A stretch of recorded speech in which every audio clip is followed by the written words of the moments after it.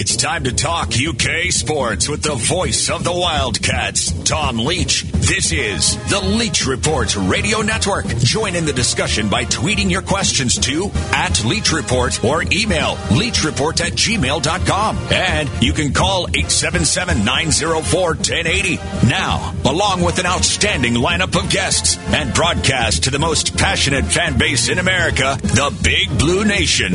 Here's the voice of the Wildcats, Tom Leach. Hello, everybody. Welcome in. It is our Friday edition of the Leach Report. And looking forward to this weekend as a sports fan because I've got the PGA Championship to watch. Day 2 today.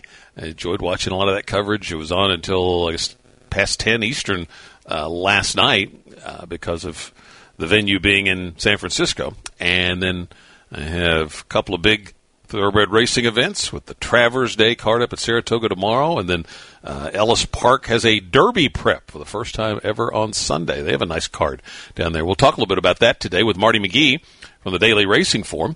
We'll talk with CJ Conrad, former Wildcat football star who's now back with Coach Stoops' team as a grad assistant, and Ken Spencer from WHAS-TV. That is our guest lineup. Let's roll into the Wildcat news of the day. We'll start with a little football news. USA Today coaches poll came out. Kentucky 29th. And somewhere yesterday I was flipping through Twitter after that news came out, and I didn't write it down, didn't write the note down, so haven't been able to go back and find it. But somebody I follow did note that it was the highest that Kentucky had been ranked in a preseason poll, I believe, since '92. I just can't cite the source because I couldn't find it this morning.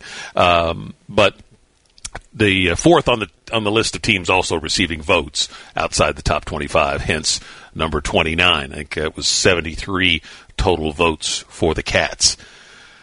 CBS's John Rothstein yesterday had an interesting note saying that he's heard some power conferences in college basketball have discussed a bubble. I think Jeff Goodman later reported it was the Big East and the Big Ten that are having those discussions as far as anybody knows at this point. But it's an interesting concept. I think it was Kevin Willard at Seton Hall that maybe was the first one to float the idea of trying to load up the schedule right after Thanksgiving when students are headed back home, and there's a long time when there's not much of anybody else on campus in the college basketball season. So I don't know if they're looking at doing that or maybe going to conference only has been some discussion like football has done. But that's an interesting concept of, and I would think if you're doing a bubble in college basketball, you would have to do it within a conference. Do you get everybody to go to a certain spot? What that spot would be for the different conferences, who knows? Disney can't handle everybody. So, but it was an interesting concept. It just goes to show you that people are having to be tremendously, creative and innovative in this time. It's one of those times where you'd see this line show up in maybe in meetings you've been in, or maybe it's in movies or something where they say, no idea is too crazy to throw out there. Well, this is one of those times, I think. Major League Baseball implementing harsher penalties for violation of the COVID-19 policies, dealing with things like masks and going to bars, lounges, and malls. That's prohibited. This violations of the policy could ultimately lead to suspensions. I think it starts with a written admonition and then goes up from there. At U of L, 3 soccer players who hosted the party that led to 29 positive tests among athletes and 4 sports being having their activities paused. 3 of those soccer players have been dismissed from the team. And it just, between that and the MLB story, just serves to underscore that there's going to athletes are on one hand seeking and trying to use, understandably, some of the leverage they have in these times to get better safety protocols or other things.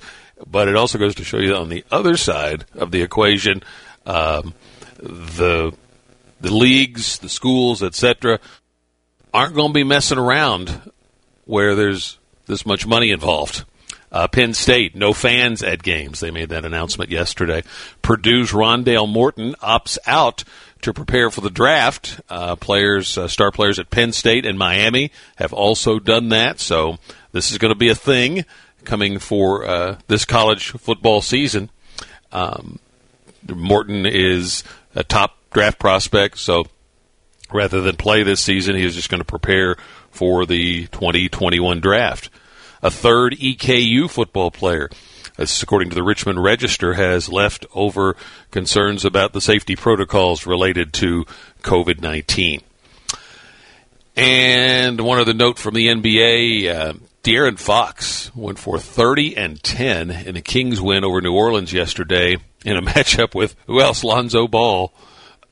He has, if Kentucky fans will remember who I always thought was one of the most overhyped college basketball players ever, Steve Wojciechowski at Duke, and how Wayne Turner just took him to school time and time again in that 98 game. Kind of that way whenever Fox runs into Lonzo Ball. And De'Aaron now averaging 27.5 points a game in the 4 games of the NBA restart. So he's off to a great start. Just can't keep every time I see De'Aaron Fox's name pop up, I think, man, the Lakers really screwed that up. They had a chance to draft him, and they took Lonzo Ball. Links to the stories that we talk about, you can find them on the Bud Light Leach Report page at TomLeachKY.com. We'll head to a break. CJ Conrad will join us when we come right back here on the Leach Report Radio Network.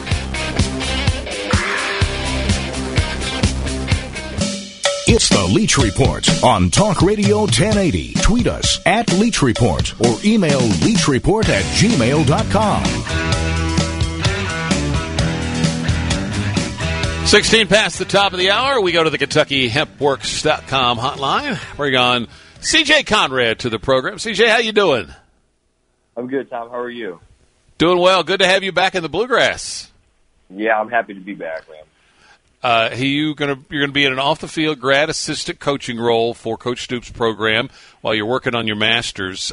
Is coaching something you could see yourself doing long-term?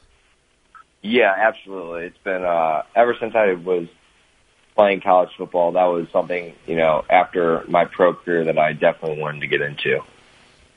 Saw where you said that Coach Marrow and Courtney Love were two people that maybe were either models or inspiration for you in terms of thinking that way. Elaborate on that a little bit for us. Yeah, I think for a couple different reasons. Courtney was my roommate in college and a teammate of mine, and he hopped into a graduate assistant role immediately after he was done playing, and kind of just watching him and the success that he's had and just like, the way that he approaches work every day and how much he's enjoyed it.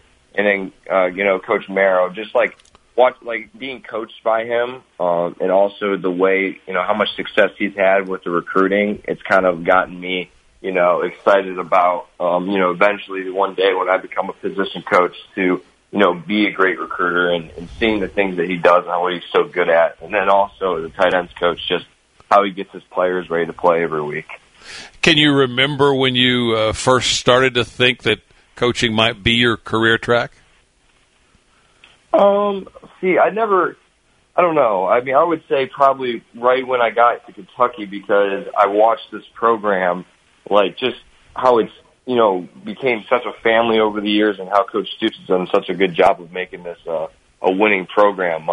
It made me really believe that if you put your heart into something and buy into, a dream, that, you can really make a reality. And just watching how these guys have done it over the past couple of years, and how Kentucky's done such a good job of keeping, for the most part, this coaching staff pretty much the same over the last 6-7 years. That just kind of inspired me to get into this role, because I wanted to be part of something special. And I loved it so much when I was a player. I wanted to do it now as a coach.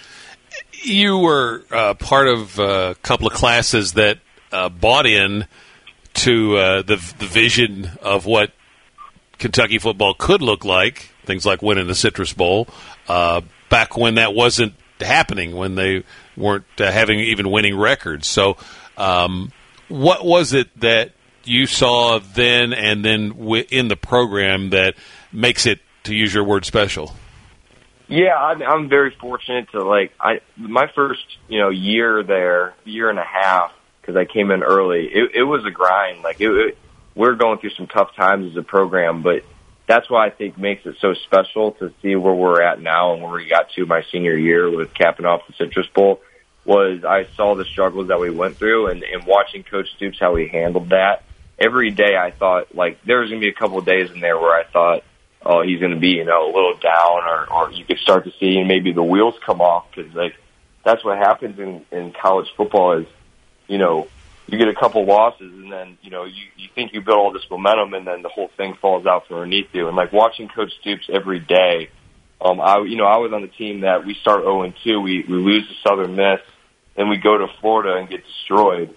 That was not fun times for our program. And I remember being in those meetings and just going into those meeting rooms and thinking Coach Stoops was not, could possibly give in, and he never flinched. And he always preached that to us players, he's not giving up on this. He's never going to flinch. And to watch where we're at now, it's truly amazing, because there was multiple times at the beginning. This is not something that was really easy to build.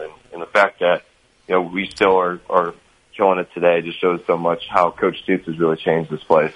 Yeah, I was on a show recently. I was asked about the turning point in that 2016 season, and I think the game that people point to most often is the last second win against Mississippi State. You could mention the Louisville game at the end of the season. You could mention the South Carolina game early, I think 2 weeks after that 0-2 start. Was there any one moment that you felt a breakthrough, or was it just gradually building?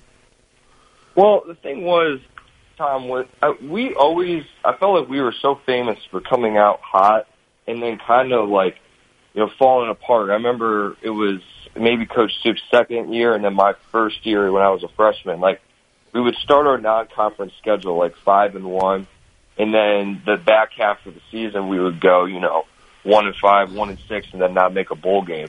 I think what changed that year was we stayed consistent throughout the season, almost flipped. We kind of started slow, and then everybody kind of assumed that we were going to do what we always did, which is fall apart towards the end of the year. And I think we'd always lose those heartbreaking games. And we kind of just made a decision as players and coaches, that's not us anymore. We're going to finish strong. And we just started winning close games, because when you play in the SEC, I don't care if you think you're playing the worst team in the SEC or the best. It's going to be a four quarter grind, and we embrace that, and I think that's the turning point. Kentucky had a comeback from 10-plus points down, or 10 points down in the Belk Bowl, and I think it was maybe the ninth time since Mark has been here. It's a school record, whatever the number is. I don't have it in front of me.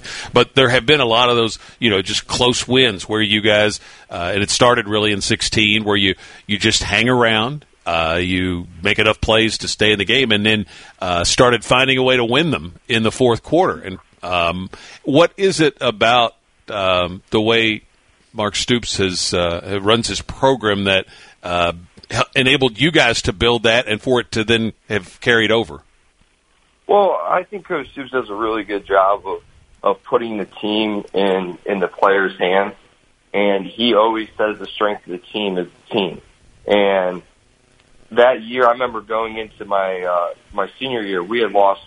We always felt like you lose those heartbreaking games. I felt like that happened all the time to us. And I remember going into my senior year, we were playing Florida, and we were always just start off hot because we're real excited about the game, and that third, fourth quarter comes, they may come back and beat us. And I just remember going into that game, my senior season, we got up on them, and we were just yelling on the sidelines we're not trying to win this game by 7 points, we're trying to crush them, put your foot on the gas, and that was our mentality, and that's kind of that when I was there in the past, that wasn't the case. We were just so happy that we were up against Florida 7 points. It's almost like we were celebrating before the game was over.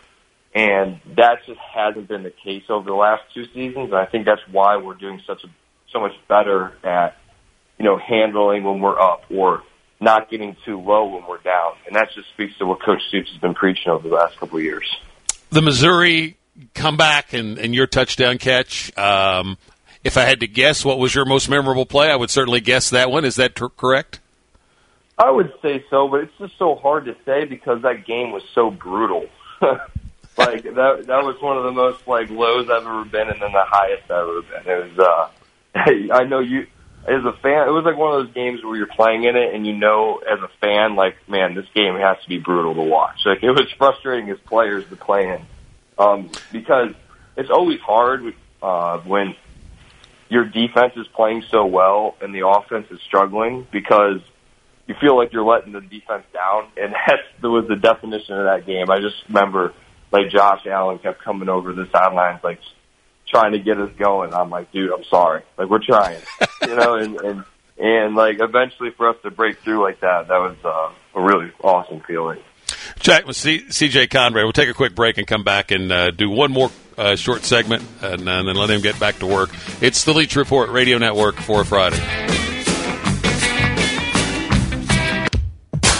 This is the Leach Report on Talk Radio 1080. You can follow Tom on Twitter. It's @TomLeachKY. We're back with CJ Conrad, now of the UK football staff, here on the KentuckyHempWorks.com hotline. We were talking about that Missouri game. As a long-time follower of this program, you don't have all this history, CJ, but that was a game that the win at Missouri signaled something different was happening because we had seen way too many times where Kentucky lost games in the way that Kentucky won that one, where Kentucky was the Missouri and outplayed the other team for most of the game, but the other team found a way to make enough plays to pull it out in the end. Was that something where you guys took some pride in that, even though you maybe didn't play certainly as well as you hoped? Yeah, no doubt. I mean, that was an unbelievable win for our program as well, getting the opportunity to play Georgia the following week to represent the East. And I just think it kind of spoke to our team and we don't have to, we had built something in the past, if we didn't play a perfect game against one of the better teams in the East, we had no business being in that game. And that just kind of showed, what we do and how far we've come to not play our best football and for our defense to step up and get so many stops like they did and just hang around, and then at the last moment, get that win. It's all that stuff that we worked for in the summer, what we talked about, and it came to fruition that day. Need a quick answer on this. We're inside the final minute, but do you see some qualities in this group of guys in the time you've been around them that remind you of your 2018 team? Absolutely. I'll keep it short. I haven't been around the program in about 24 months, and to see these new guys that Coach Stoops has brought on campus, these guys are monsters. I'm excited to work with them. CJ, appreciate the time, and best of luck in the new role. Look forward to, hopefully seeing you on a practice field at some point when we get back to some normalcy. Absolutely. Thanks, Tom. CJ Conrad, going to be a great addition to Coach Stoops' staff. Let's get to a break as we come up here on the bottom of the hour, and we'll come back with Marty McGee from the Daily Racing Form.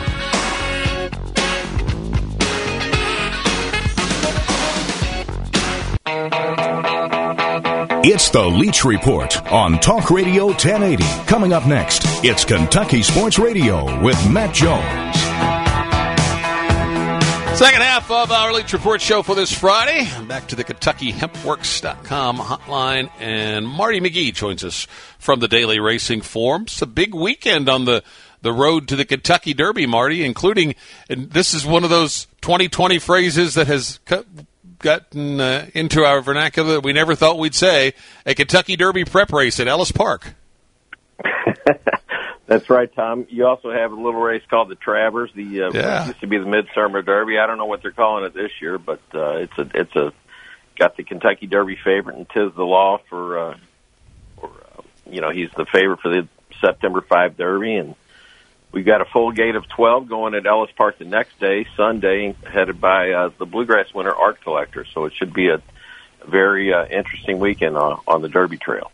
And I know I've made reference to this in some of your coverage over the months of what a great story Tom Drury is with Art Collector for owner Bruce Lunsford, and won the Bluegrass Stakes impressively. And if you're a buyer speed figure guy, I think the second highest of the year. So he's legit.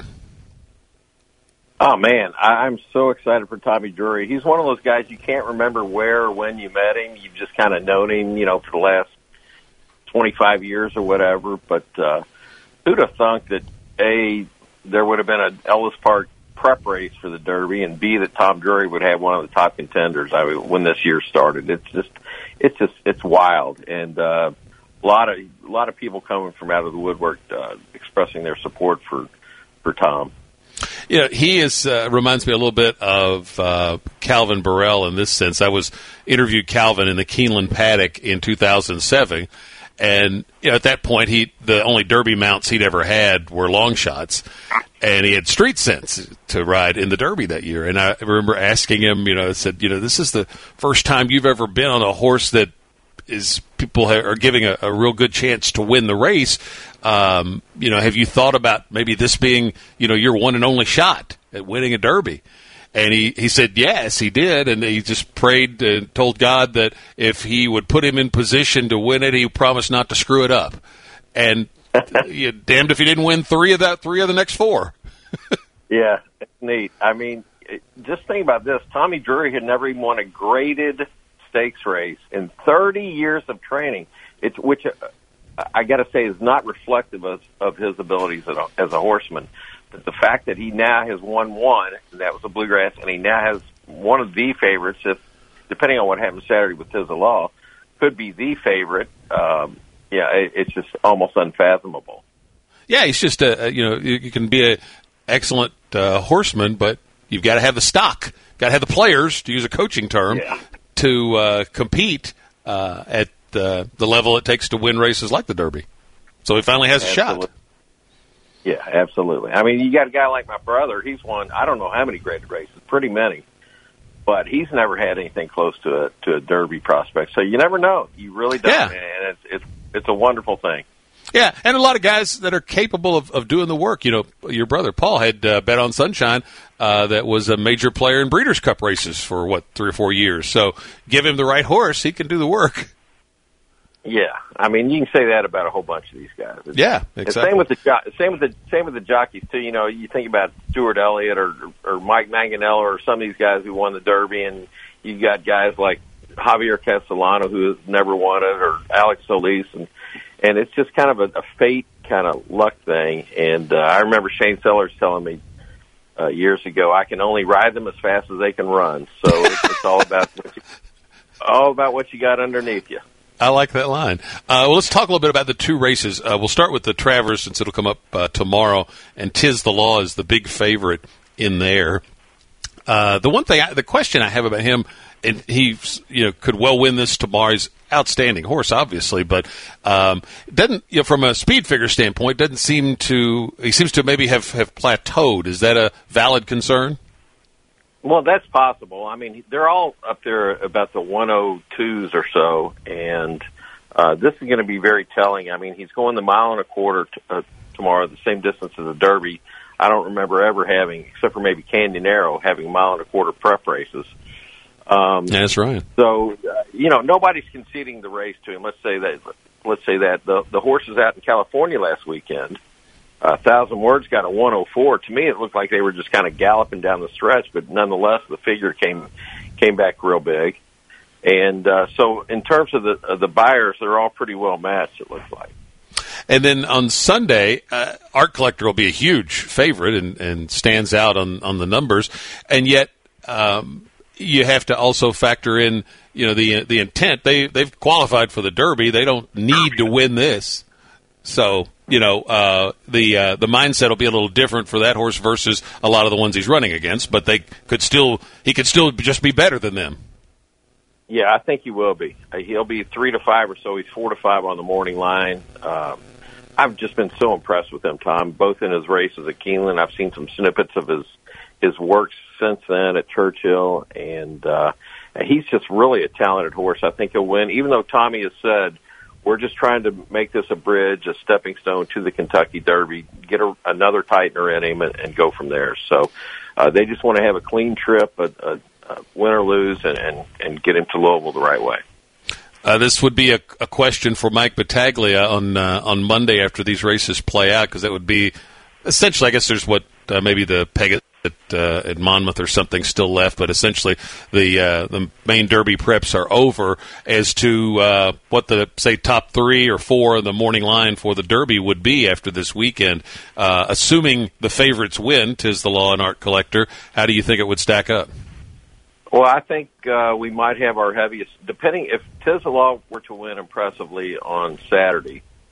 This might be the heaviest favorite in the Derby since Point Given was 9-5 in 2001. You know, it's been back to 1992 since we had a real heavy favorite, that being Arazi when he was 4-5. But Tiz the Law has done nothing wrong since he left out of here with the 3rd place finish in the Kentucky Jockey Club last November. And his paper is going to look really good if he ends up winning on Saturday with his 3 races and his 2 races in Florida, and then the Belmont, and then this. And he'd be the only one with a Triple Crown on the line. So I think that would make for him to be a pretty solid favorite. Talking with Marty McGee from the Daily Racing Forum at DRF. Is it at DRF Marty McGee or at DRF McGee on Twitter? DRF McGee. DRF on McGee. Twitter. I was reading one of your colleagues' stories in the forum at drf.com today about the ratings, how strong they've been for Fox. I think they had a little news conference yesterday in advance of their Travers coverage, and just the tremendous growth that they've had in viewership during these times when, for a long stretch, racing was the only live sport going. Handle has been up through ADWs, obviously, rather than on track. Are you, as a long-time racing follower / journalist, are you optimistic that some of those newfound fans and dollars can be retained? Some being the operative word there, Tom. Yeah, I think so. I think we should. People have been sitting around with nothing to do and saying, hey, what can we bet on? So yes. They've been betting on horse racing. They think, this is a pretty cool game. So I think that's borne out in the numbers that were recently released. And, we get asked this question about when the Triple Crown puts us on the radar, the national radar, and that, can you sustain that?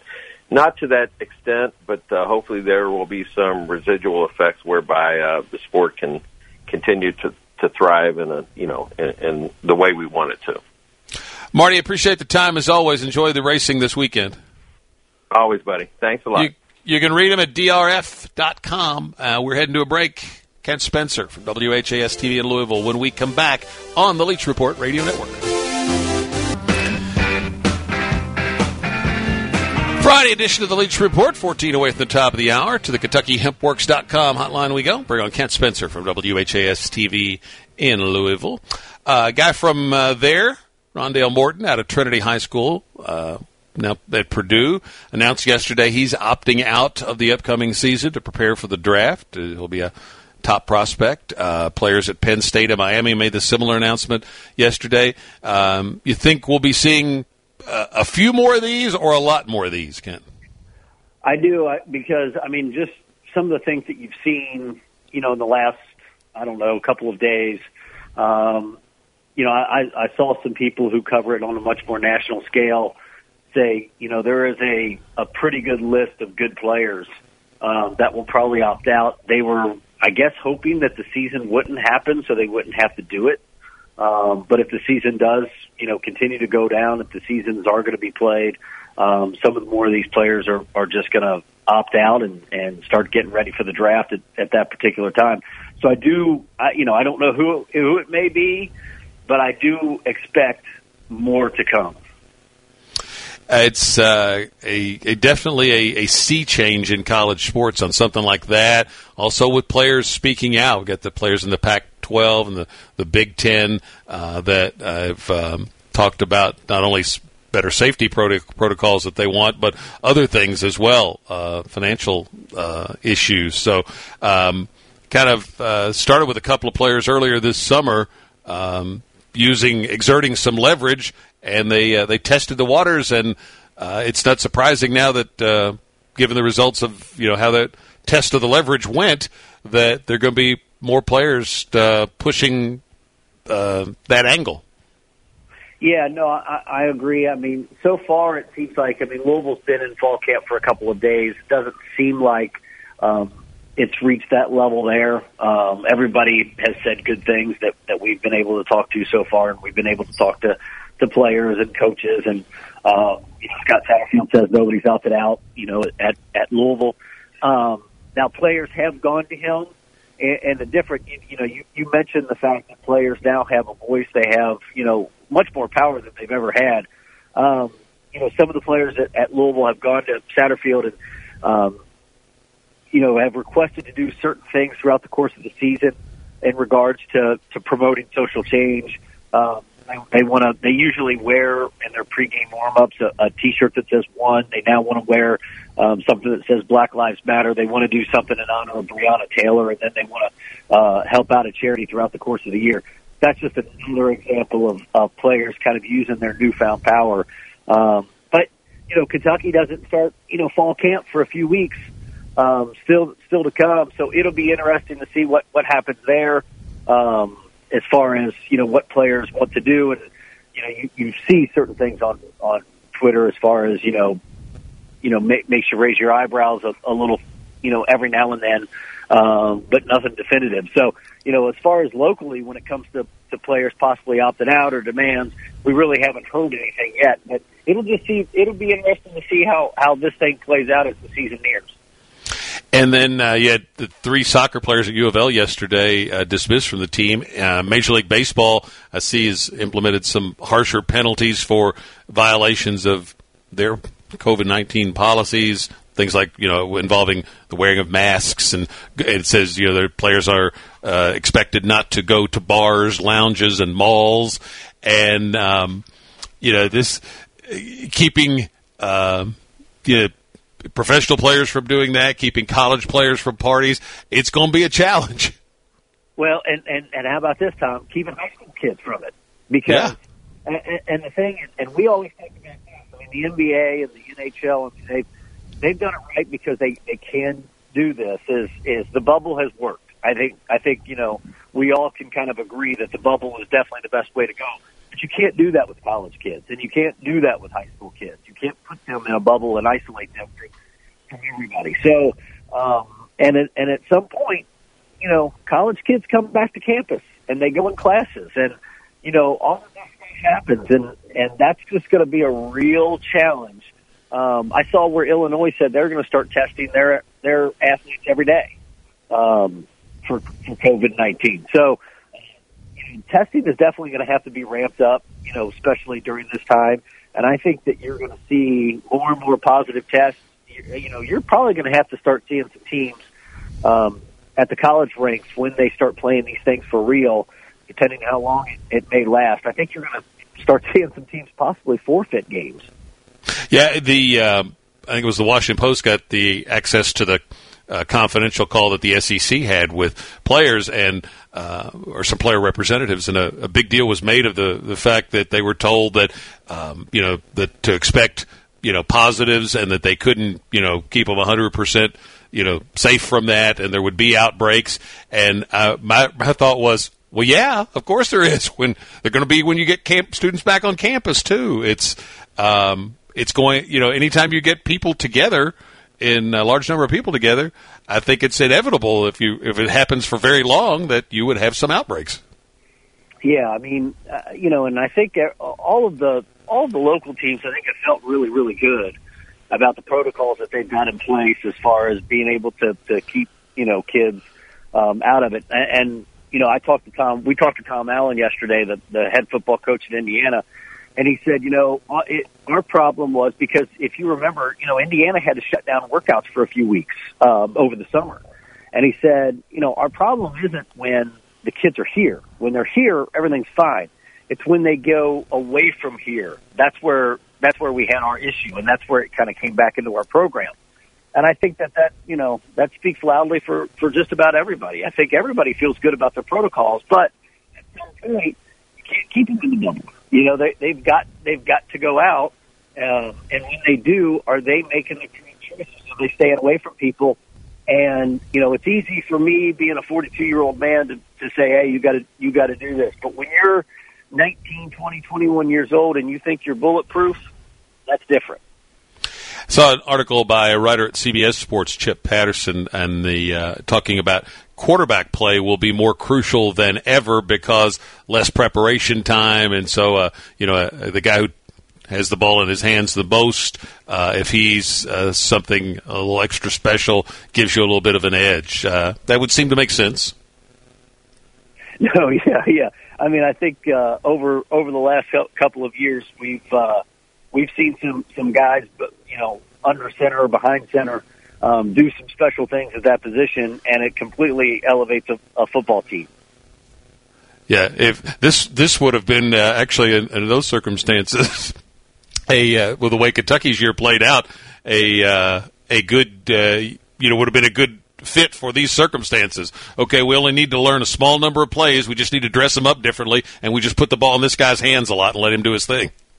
Yeah, absolutely. And as you saw last year, it definitely worked out in Kentucky's favor. And now he's in the NFL, and the Las Vegas Raiders are finding ways to get him on the field and get the ball in his hands. Yeah, he seems to have landed in the perfect spot. It helped out everybody in that regard. Kent, thank you so much for the time, and good luck on keeping things going. How many days now with the kids there? Well, you've picked a great day to have me on the show today. Today is day 100. Oh my goodness! What do we have planned for day 100? Anything special? Yeah, we look, we're tossing around a few ideas. We may make snow cones. We got a snow cone maker time. We may have a dance party revisited. We're trying to do it big on day 100. Who wouldn't want to be quarantined with the Spencer family? Thanks, Kent. Thank you, buddy. Kent Spencer, WHAS-TV. Follow him on Twitter because you'll keep up with him and his kids and the adventures in quarantine. We'll come back and wrap it up in just a moment on the Leach Report.